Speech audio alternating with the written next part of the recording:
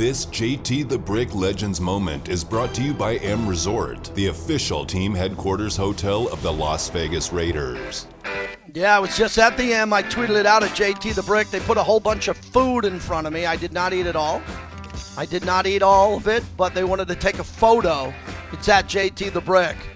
A lot of interesting remarks. No, I did not eat it all. I did not drink that entire milkshake. Rich Bartlutsky kind enough to join us. Rich, out of Fresno State, was a Raider in 1990 for the LA Raiders, former tight end, once a Raider, always a Raider. How are you, Rich? Thanks for coming on. Really appreciate it. JT, I'm blessed more than I deserve. Thanks for having me, my friend. You got it. Tell me about becoming a Raider, but first Fresno State. At an early age, when did you know you had an opportunity in high school to maybe play in college at Fresno State where you excelled? Really, with the end of my junior year, I was more of a late bloomer and got onto the recruiting bandwagon there with a science teacher who played softball at Fresno, but had recruiting offers from a lot of schools until my SAT scores hit, and then Fresno was really my best option, and that's where I wanted to go all along.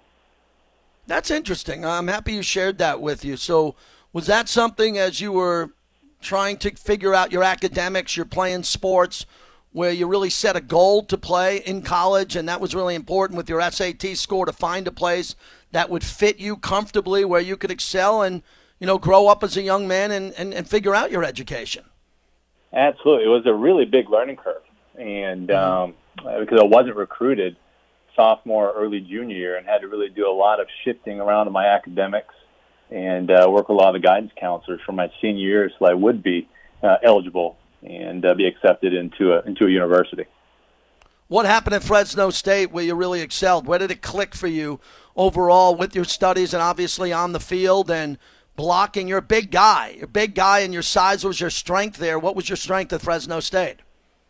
Blocking as well. And I was more of a receiver in high school, and then I filled out. I started college at 195 and ended up at 252. Wow. And just played for an amazing coach, Jim Sweeney. We all thought he was insane.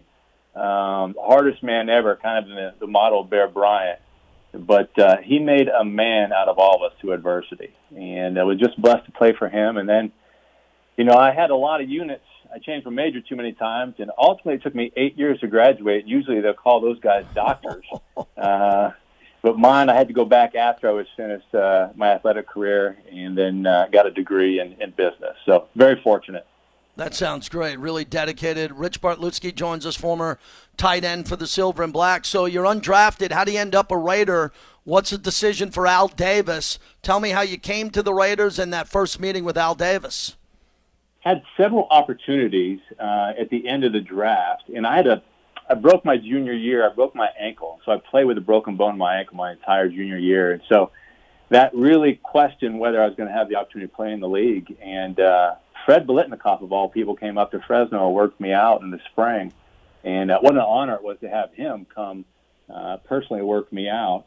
And the Raiders were the best opportunity. I grew up a Steelers fan and was born in Western PA and really raised in Chowchilla, California, just north of Fresno, in Raider and Niner country. And, to have him come, work me out, then have the opportunity to join the Raiders was humbling, to say the least. I talk to Fred almost every day. I'm going back to Canton with him for Coach Flores for his induction into the Hall of Fame. Rich, I want to stay with that. I mean, one of the greatest receivers of all time, Super Bowl MVP, a Hall of Famer, and he shows up to work you out. What was your best memory of that workout, knowing that Biletnikoff had a little bit more experience than you? Wait a minute. You're here to see me? It was just jaw-dropping. How often do you get a potential Hall of Famer, probably one of the greatest receivers of all time, drop on your doorstep just to come see you? Rich Bartlutsky joins. And he was as smooth and as laid back and as comfortable and just a regular guy. Awesome. Rich, as we wrap this up, what were your fondest memories of playing for the Raiders in that 90 season? Maybe your favorite teammate and the game that stands out with you the most? So I got really close to Steve Berline that year. I ended up playing with him with the Cowboys a little bit. So we were pretty tight. We had a mutual friend from college that I knew. And so we hit it off really well. The game I remember most was probably my signature moment as a Raider.